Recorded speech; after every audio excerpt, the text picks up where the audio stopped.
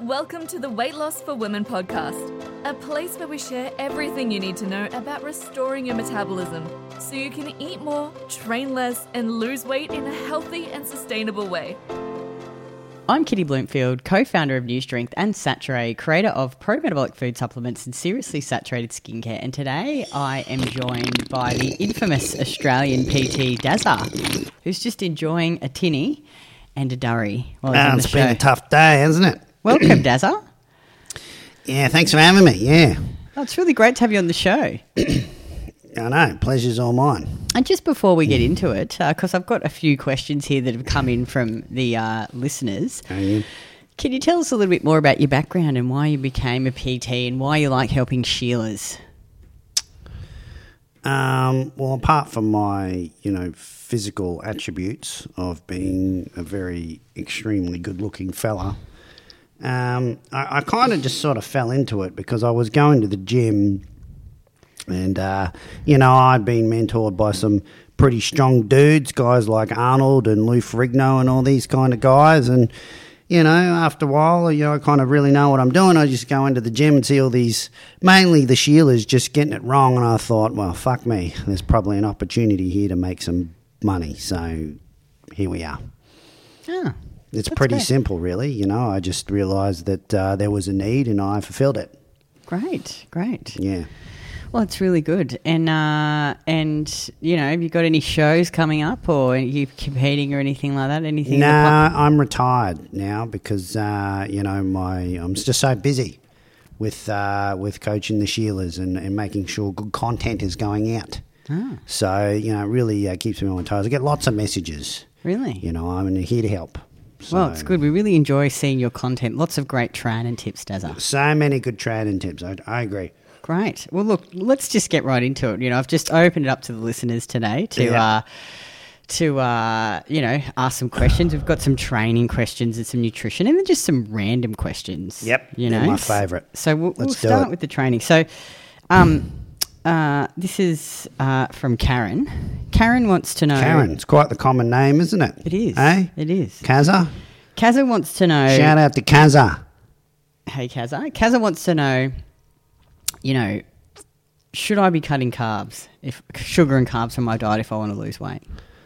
Well, no, because if you just think about it, carbs are life. Everyone enjoys carbs. Anyone who says they don't enjoy carbs is probably a fucking alien. Let's be honest. So, and I think from the point of a body composition standpoint. And what does that mean, Dazza, for all the Sheilas out there that don't understand body composition? Well, body composition is basically when you look at your body weight and understanding what the composition of that body weight is. So in this context, it's muscle and it's fat, right? We all know we want more muscle and we sure as shit don't want any more fat. So when we're thinking about positive body composition change, we know that more muscle is going to be equated from what you do in the gym and your ability to get stronger in the gym over time. That's what's going to build the muscle, right? And the amount of calories that you eat is what's going to control your body weight. And the fat is essentially the difference between those two, right? You can't train for fat loss, so to speak, even though a lot of rubbish is advertised these days that you can do this fat burning workout. What a load of crap, right? Obviously, you burn fat when you're caloric deficit, but ultimately, at the end of the day, body composition is just that ratio difference between muscle and fat. Strength training builds the muscle. The amount of calories you eat is what controls your body weight. It's really that simple. So when we're thinking about carbohydrates specifically, we're thinking about carbohydrates being fuel, being energy. And if we want to get through those taxing workouts to force the stimulus from those sets to create an adaptation, you need fuel to be able to do that. You don't recover for free. There's nothing free in this world. So we need to make sure that we're eating enough of our body's preferred fuel source in order to facilitate that process. So you just eat your carbohydrates. So what I'm picking up here is that in order to lose body fat or lose weight, that requires a caloric deficit. That's correct. Doesn't mean you have to completely cut out food groups. No, that's not what that means at all. I mean, it's an easy way to do it. That's where all the ketogenic folk like to get on board with this because they just cut out carbohydrates And they go, well, look at me, I've lost all this weight. And it's just like, well, you've just cut out an entire macronutrient group. You know, if you were eating 200 or 300 grams of carbs a day, you cut that out. Like, that's going to reduce your total caloric intake by a lot. You know, and there's no rocket science behind that. You've just created a massive deficit by reducing or removing an entire macronutrient group. So, you know, some people like doing that. I haven't really met anyone who enjoys doing that, certainly not in the long term. Well, not keto Karen, that's for sure. No, certainly not that. Fucking hell, it's a pain in the ass. So in this case, it's just like, well, you just need to create a caloric deficit. You can do that with carbs still in there. You can still do that with fat in there. Obviously, you always need to have protein in there. So you're better off just finding a ratio of those three, certainly when it comes to carbs and fats, that's going to be enjoyable for you and sustainable. Obviously, we're always a little bit more biased to a bit more carbohydrate because lifting weights is glycolytic in nature, which means it uses carbohydrates for fuel. So it just makes sense for you to use a bit more of the ratio between carbs and fats to make up your calories from carbohydrates. And that's when I said carbs is life, because one enjoys carbohydrates. We all like having a little bit of ice cream here and there, don't we, Sheilas? Eh? Sure do. Eh? Yeah, sure do. Oh, that's great. A question too here from Sally. Sally. Shout out to Sally. Sally wants to know, Dazza, do I need to track my food if I want to lose weight? It's generally going to be preferred because I'm yet to see anyone lose weight and change their body composition in a sustainable way and keep it off in the long term without tracking. If there's anyone out there who's done it, feel free to reach out, because I'd be very interested to know your strategy of how you implement it. But I think if you want, because if we think about it from the point of, let's say you're 75 kilos and you want to get down to 68 kilos, right? What you're saying there is that you want to lose X amount of weight. That's a measurable result. We want to see measurably that weight coming down week after week. Your girth measurements coming down week after week. These are all objective measures, right? We can easily measure them. So if we focus on tracking the thing that's going to have the biggest influence in that outcome, then it just makes sense to track that thing, because then you know if it's not working, you can then adjust that particular thing, in this case, the food that you're eating. If you're tracking it diligently, you can then just make that adjustment up or down, whatever you need to do to make sure that you are heading in the right direction. So it's just really a simple way. It's a more efficient way of getting to your goal, right? And if you're just tracking that stuff on a week-to-week basis, it just becomes so easy to understand what's going on. And I think certainly for the Sheilas out there, there's a lot of emotional attachment to the scales and food and how they look and how they feel. And often that emotional brain power kind of forces them to do dumb shit diets and take drastic measures. And most of the time, if you just measured the thing that actually mattered to get that objective outcome, you'd realise all of that emotional shit that you've done in the past is just a giant fucking waste of time, right? So if we just kind of think about that, we measure the thing to give us the measurable outcome that we want. Piece of piss. Well, it's interesting, Dazza. We've had a Kitty Martone join our program. She's gorgeous. I love her. I've done a podcast. Shout out to Kitty. What a good name. Solid name. No, another chick named Kitty. She's pretty solid too. She's sitting right here, Dazza, obviously. I thought your name was Karen or Kazza. Isn't that? Kazza's your partner. Huh? Oh, I just get lost these days, you know. It's all the women that you've got on the go. That's right. Anyway, so Kitty's joined out. She's the healthy gut girl on Instagram. She's the CEO of Onya's, which is they make progesterone cream. And I saw her post in her Facebook group that, you know, because she's working with Coach Nissa, I think. She's with Coach Nissa, yeah. So, when people come into the program, the coach works with them and says, look, how many meals do you want to have per day? And I think with most of our clients, anywhere between 4 to 6 meals is preferable. I mean, but look, if you can only do 3, then just do 3. But I think it's about finding the meal frequency that works for you. And, we really want to try and balance our blood sugar and eat well. Balanced meals, which you'll agree with, Dazza, I'm sure, every 3 to 5 hours. Stop you going on the roller coaster of the stress hormones up and down, which can be very helpful if you've got a ton of, hormonal imbalances. It's interesting, these small, well, they're not small, they're actually big things simple things, if you do consistently well, can improve a lot of your issues. But anyway, she was just saying, oh, look, it's really new to me counting the macros and eating these regular meals, because I think she was someone who just unconsciously underate, and skipped meals, like would get busy. And I had a lady, this is related to this, people are like, what the fuck tangent are you going on here? But the lady messaged me on Instagram. I posted a picture of my lunch, and it was, I think, 200 or 300 grams of cooked rice in broth, this chili, slow-cooked chili with beans and other shit, and then a big bowl of fruit. And it was like 750 calories. And she looked at it and she said, oh, I'd be so hungry. That portion looks so small. And it just shows, I think, if you're not actually, like, people don't really know until you weigh and measure and track things. A lot of women either undereat, or they undereat, then they binge eat, or they're overeating. So I think, this is the beauty of the tracking, because once you plan, prep in advance, you know exactly what you're eating, you eat those regular meals, you'll start to feel good, you'll have good energy, and you just don't really know until you do it, I think. Yeah, I'd agree. And I think with a lot of women, you can generally kind of look at their body weight and look at some photos and generally determine which one of those categories they fall into.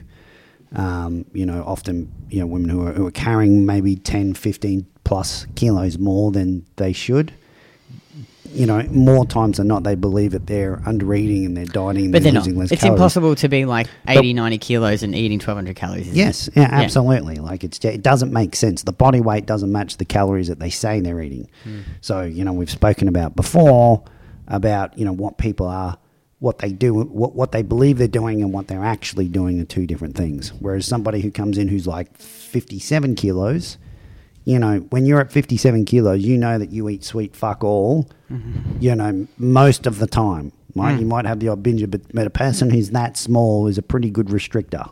And then like me, I was a good restrictor. That's right. But then you can actually look at their photos and actually look at their composition, like lean body mass ratio, and you can go, wow, you're a massive restrictor, plus you also have low muscle mass. So then it's kind of a case, well, we need to get you to eat a little bit more and build some more muscle in it. But you can generally, just by looking at the person and getting an understanding of their stats, can kind of understand which category this person falls in, whether they're a big restrictor and a binger, or they're a constant restrictor and they never overeat, or they're constantly overeating.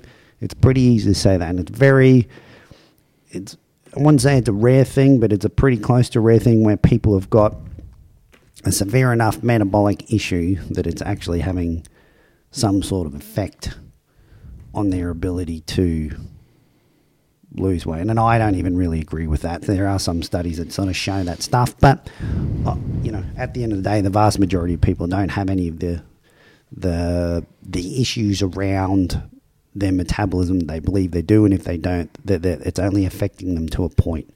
The vast majority of the time, they're just not being as accurate as they need to be with how they're planning and prepping their food. And it's so easy to do. When you go out, you think, like oils is sort of like I went out for lunch on the weekend and everything was so fatty. And there's so much, it's so hard to measure. Not saying you should never go out, but you can't measure it. You're not measuring it. No, you're right. And the restaurant's there to make the food taste as amazing as possible. And you douse everything in oil if you want that to be the case. True. Or beer, in this case. Well, let's not talk about alcohol because that'll get you a bit stirred up. Okay. Question from Sam.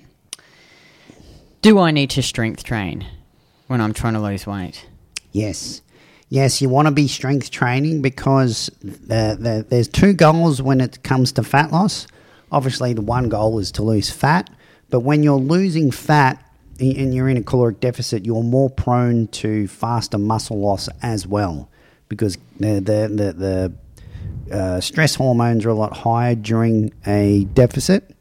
So when cortisol's high, it's going to then break down your muscle tissue and use that tissue for extra amino acids to facilitate more energy. And that's ultimately when you lose the fat, you want to look like that toned individual. So especially if you don't have a lot of muscle to begin with, when you're in a deficit, you are going to lose some muscle. That's just the nature of how things roll. So if you lose your fat and we go into a deficit and you lose fat and you're not doing strength training, you're not doing anything to at least try and maintain the muscle that you've got, then you're going to be in a whole world of hurt by the end of that dieting phase because while you might have lost some weight, say you lost like 5 kilos, you would have lost some fat, but you also would have lost some muscle. That then down-regulates your basal metabolic rate, and therefore you now are on a lower BMR, which then means that once you start eating a bit more food, because you've lost that muscle, the fat's going to come on quicker and you're going to get fatter at and go up higher in body weight as well. So it's never a pleasant outcome. The goal should always to be lose fat and maintain muscle as much as possible. Preferably actually go through a muscle gain phase before you do that. That was going to be my next question, Dazza. I was talking to a woman today. She's signing up to our program, and she's a dietitian. And she's, done a lot of things, to lose weight, tried a lot of things just to try it out for her clients. Mm-hmm. And, she's like, I think she wasn't very overweight. She might be like 80 kilos or something. And not super short, but I tried to explain to her, look, when you come into the program, you really need to focus. And she had some health issues too. So I said, you've got to stop trying to just focus on weight loss. It's not just about coming in and cutting your calories and doing a fat loss phase. We need to, sit you at maintenance for a while, focus on getting to that gym and build muscle, build up your maintenance calories a bit so that, you fix your health issues. Because your body needs nutrients and energies, energy not only to build muscle, but to, improve these health issues.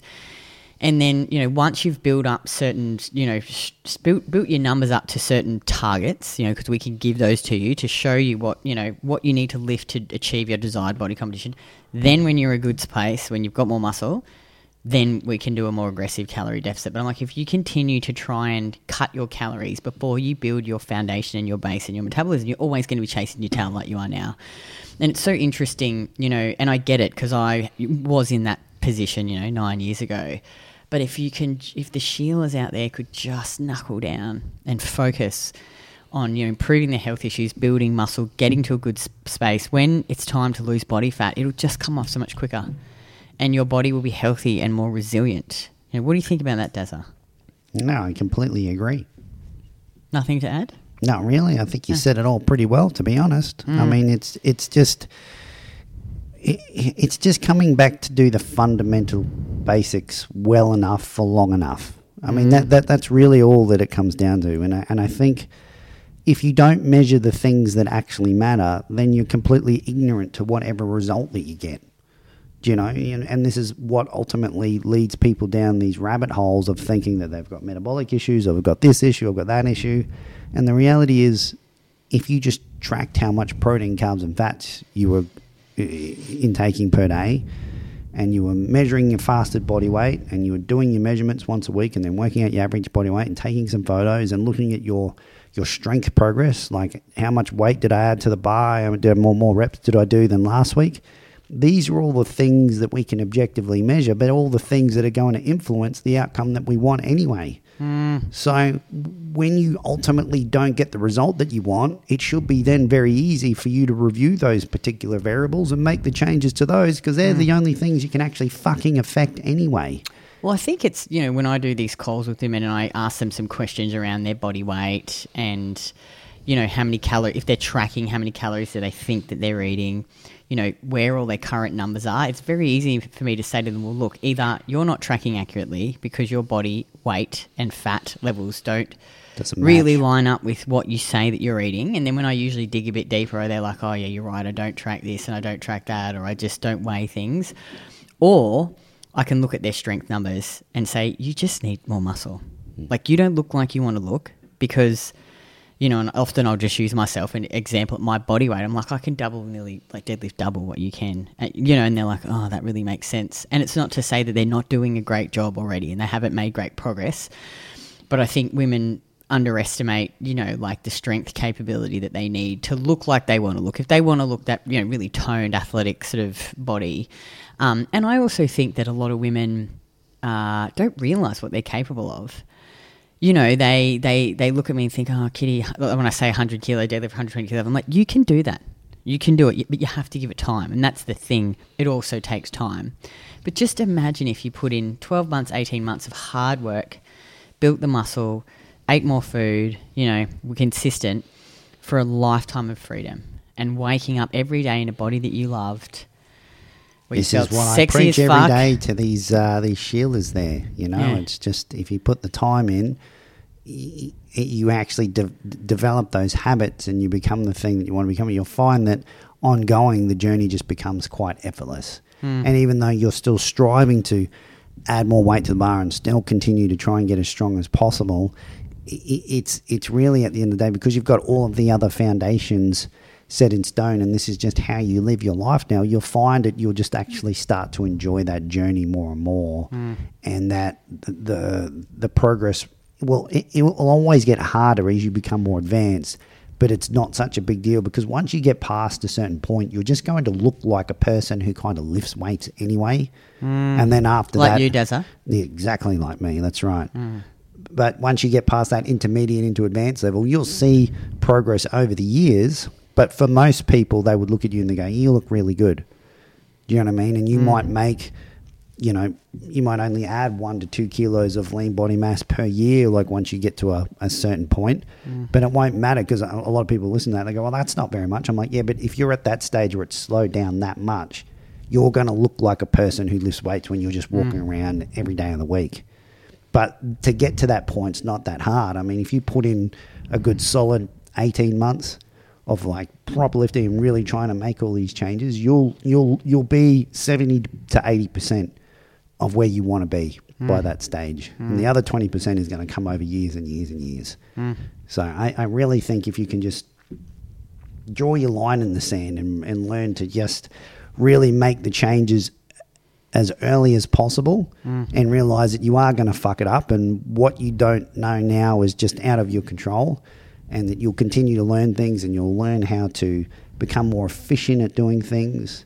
And, you know, every time you fail something, you'll learn something. As long as you have this approach, this mindset of just like, I don't have all the answers now, but I'll keep learning. You know, if I fail now, that's all right. I'll keep going, you know, and actually implement and learn from those mistakes. Make the changes that you need to adjust and continue to move forward. I think it's a wonderful journey that once you actually get there, when someone actually realizes what their true capability is, there's no going back from after that. You know, I've never seen anyone regress that hard because, you know, they just didn't like it anymore. You know, it's usually for most people, they're like, well, I'm here, I'm just going to do the bare minimum now because that's all I really need to do.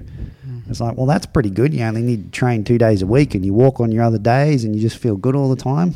There's a lot of people walking around who can't say that they feel like that. True. We've just got a few personal questions here from the listeners. Oh, this should be good. Catherine wants to know, what's your favourite food, Dazza? Oh, geez, I'm partial to a really good steak, to be honest. I did have a great steak on the wing. It was a dry aged ribeye, 300 gram, and it was amazing. So, yeah, I'll just go with a steak. Sounds yummy. Yeah, it really was. Peter wants to know, does Karen ring your bell frequently? Frequently. And I wouldn't even call it ringing the bell. I'd call it like a fucking punching bag, because every time she does it, she gets a little bit overly excited and it fucking hurts. But this is the price you pay, isn't it? Eh? Sam would like to know, how did you and Karen meet?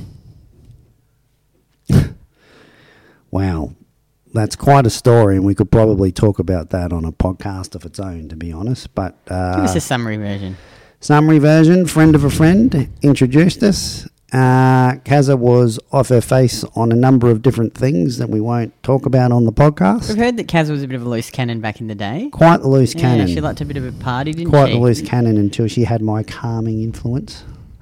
And, I never really drunk all that much at that particular time. I was taking a bit of a break, and needless to say, that night ended up me drinking more than I probably should have, and she was way beyond her point of threshold at that point, and somehow we managed to stumble into a hotel called the Ibis. Classy joint, and the rest is history. So one night stands can last? Apparently so. There's one here from Tim. Tim's a male, obviously. What's your favourite exercise, your favourite lift, Dazza? Oh, yeah, that's a really good question. Oh, I think I'm probably going to go with the stiff leg deadlift. Yeah, okay. Yeah, I'm always partial to the deadlift. I still feel like for me that's the money. If I'm making progress on that, I'm going to be making progress on everything else. So that's kind of my tier 1 gold standard movement. Last question.